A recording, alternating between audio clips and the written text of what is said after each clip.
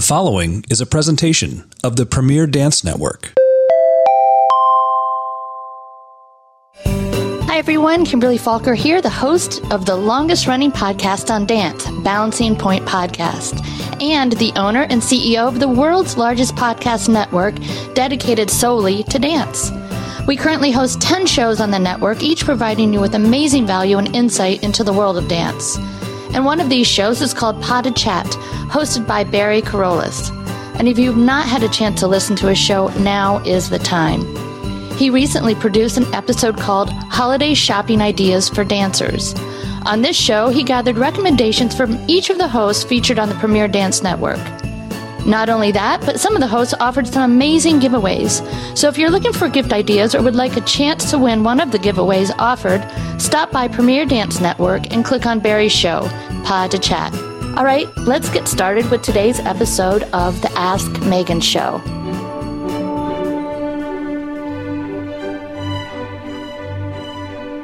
This week's question comes from Melinda, who wrote in.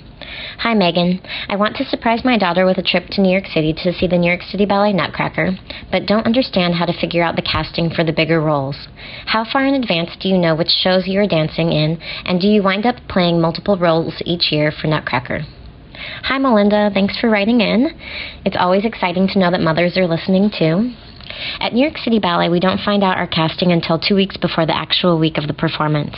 And I think when we know, the information is also available to the public at the same time. You can go online to NYCBallet.com, or I should say NYCBallet.com, and then click on the casting link.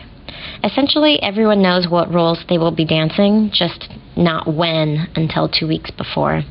Usually we all have a couple roles we are juggling for Nutcracker.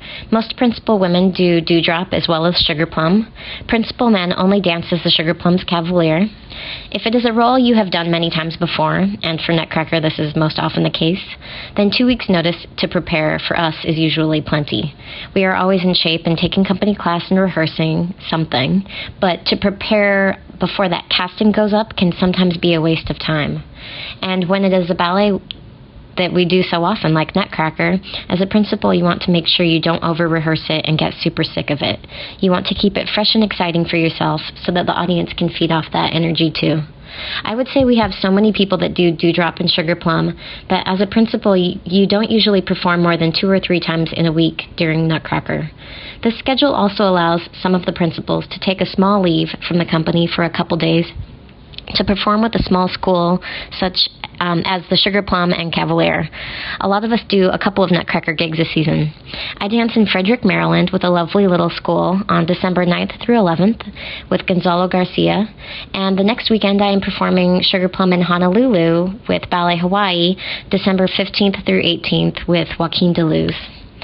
The corps de ballet are the workhorses of Nutcracker. Most often, all of them are in all 50 shows. It is grueling. It's hard for the dancers to pace themselves. A lot of the times, the newer, younger dancers in the company get injured because they just don't know how to pace themselves through this long Nutcracker season. And there really is no recovery time available, so you just have to learn where your limits are. This is when eating healthy and eating enough, as well as working properly with good technique, can really come into play and save you. So when you come to the ballet and see Nutcracker, make sure to applaud the most for the corps. They deserve it. I wish you a wonderful holiday season, Melinda, and thanks for writing in.